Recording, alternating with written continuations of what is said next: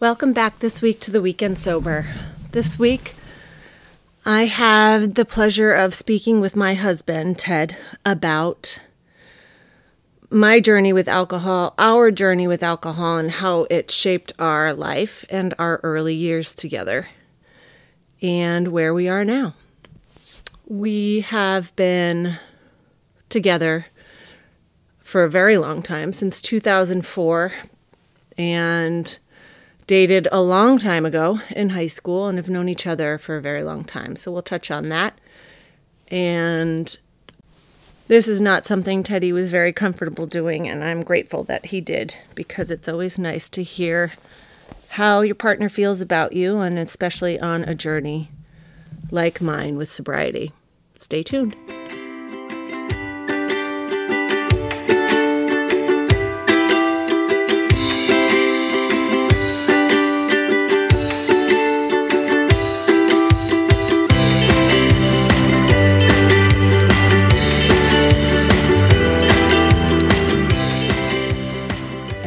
So happy that you're doing this with me, because I know it's not your wheelhouse. You finally coerced me into doing this. I did. I finally won the battle. Lots of little wars, right? Mm-hmm. But I'm just glad that you're here to just shed some light on what it was like before, when I was drinking. Maybe you can share that and know how much it's changed. You can share how it's changed. Because when it was really frustrating for you. Wouldn't you say? Very frustrating. Right. Like, what was the most frustrating part? And it's okay because it's in the past. It was like babysitting, to be honest with you. Worrying about, what situation do I have to get you out of, or make sure that there's no repercussions for behavior socially, or God forbid you got a DWI somewhere. Yeah. And that used to bother me. It was that's a lot. The anxiousness of being in a social situation when there was no shutoff valve. There was no shutoff valve. That would drive me nuts. Yeah. I can only imagine, like, thinking about it from this perspective of where I am now. I had zero regard for that, for you. Mm-hmm. And that was the source of a lot of angst between us. For sure it was. Yep. I feel like in the last year, I mean, it had to have been sort of also a trust issue for you, too, to really trust that at some point you were like, oh, this is for real. But at some point before that, it probably was like, is this for real? Or is she not really going to be the change? I never thought that. No? I just thought it would be, because when you set your mind to doing something, you always see it through if it's something you care about doing and want to do.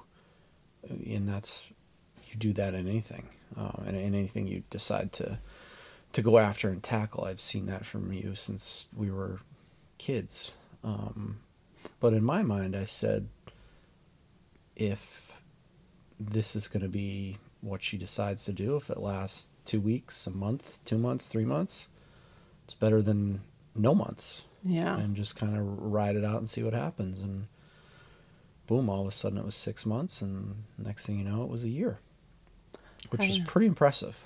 Yeah, I know. Cool. I love that it impresses you. Yeah. It was. You set your mind to it and you stuck to it, and I think you're much healthier.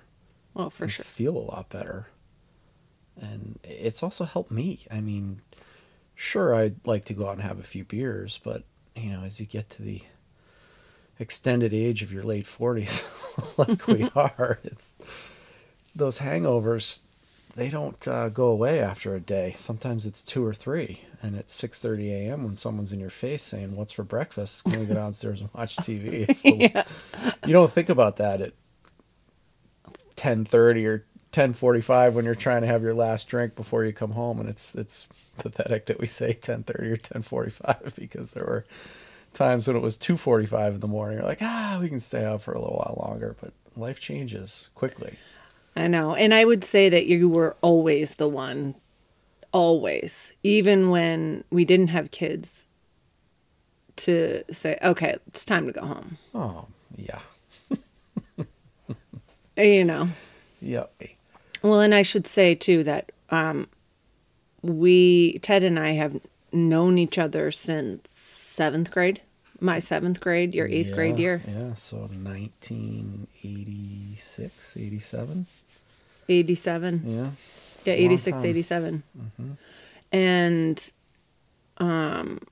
our background, like we've been in the same friend group since then.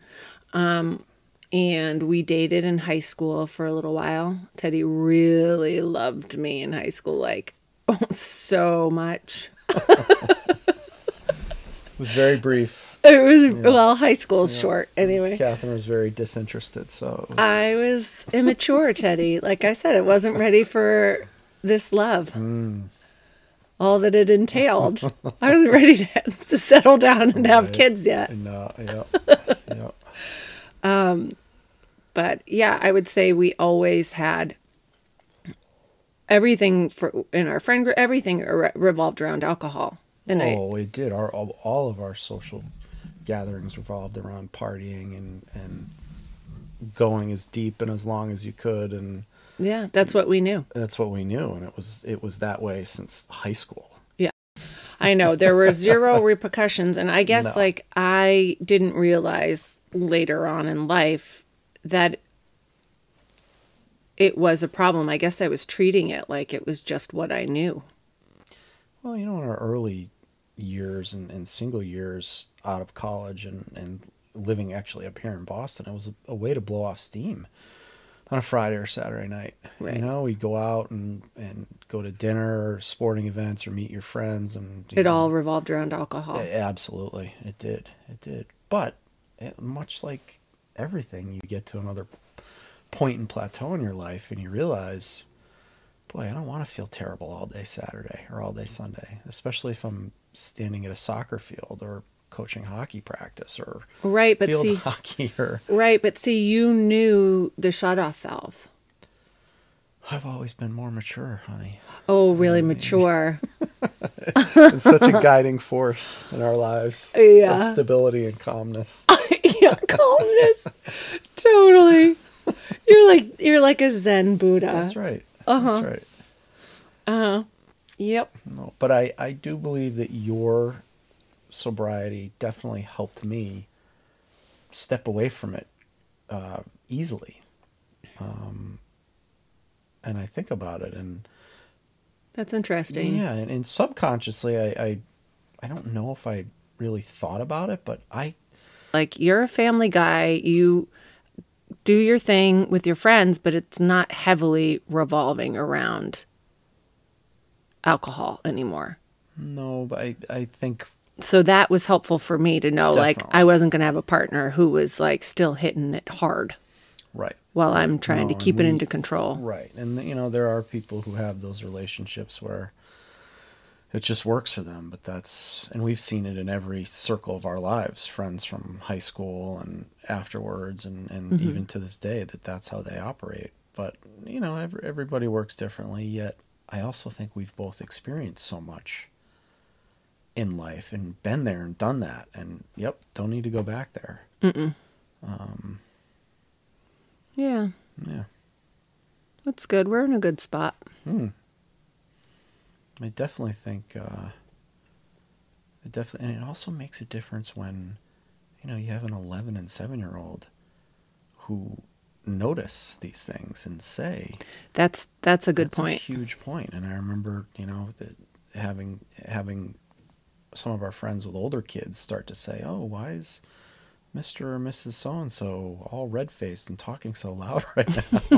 Red-faced and talking. It doesn't go unnoticed, and you're setting examples. And the point I try and make too now, though, is when you can't not drink, I feel like there's other issues that you're not dealing with. Absolutely. And I try and bring that point home to our 11-year-old Yep. because not that she's on the precipice, but she's on the precipice of like teenage dumb, being a teenager soon enough where this could creep into her life. And I just want her to know, like, the abuse of it comes from not dealing with issues in your life. Right. And you think about it, we're pretty close on that. I mean, and especially in this day and age when everything is so hyper forward and focused on trying to act older and be older, that I think about that. Although I think we're in a good spot with how we've raised both of them so far, and that they'll figure it out. It won't be a... Well, we'll be here for them. We'll be here for them. Oh, God. Yep. Hard to believe. And can you imagine, like, having to deal with that with them? It would be awful. Oh, awful. Although in this day and age when everything is digital and photographed and videoed, I think it dissuades children, which is a good thing. Well, I think they're taught early because of it all. It's all out there. Yeah. Yeah. If that existed in our time, it may have been a different story for this guy. I know. So in my class that I was teaching today, they said something. This is reminding me of something that was said. Oh, what was it? I don't know. Some kid cracked a joke. I was like, oh, I said that wasn't, I don't know what he said. I can't even remember. But I was like, oh, my husband would have loved that joke. I'm like, he's a juvenile. They're like, he's juvenile? How old's your husband? I'm like, in a 47-year-old body. I was like, that's exactly right. Yeah. I said, he's a juvenile trapped in a 47-year-old body. Absolutely. Absolutely. Some things never change. Yeah. No, I don't. Oh, I know. You keep it fun like that, I guess, to a degree. My 3 children. Well, I love you. Love you too. Thanks for talking. Oh, anytime. Anytime, so you'll do it again? Yeah. You'll have to badger me for a couple weeks to get me here, but Yeah. yep. But I'm glad we got here. I'm glad you've gotten where you are. It's a wonderful thing to see. Thanks, Teddy. You're welcome. I love you. Love you too.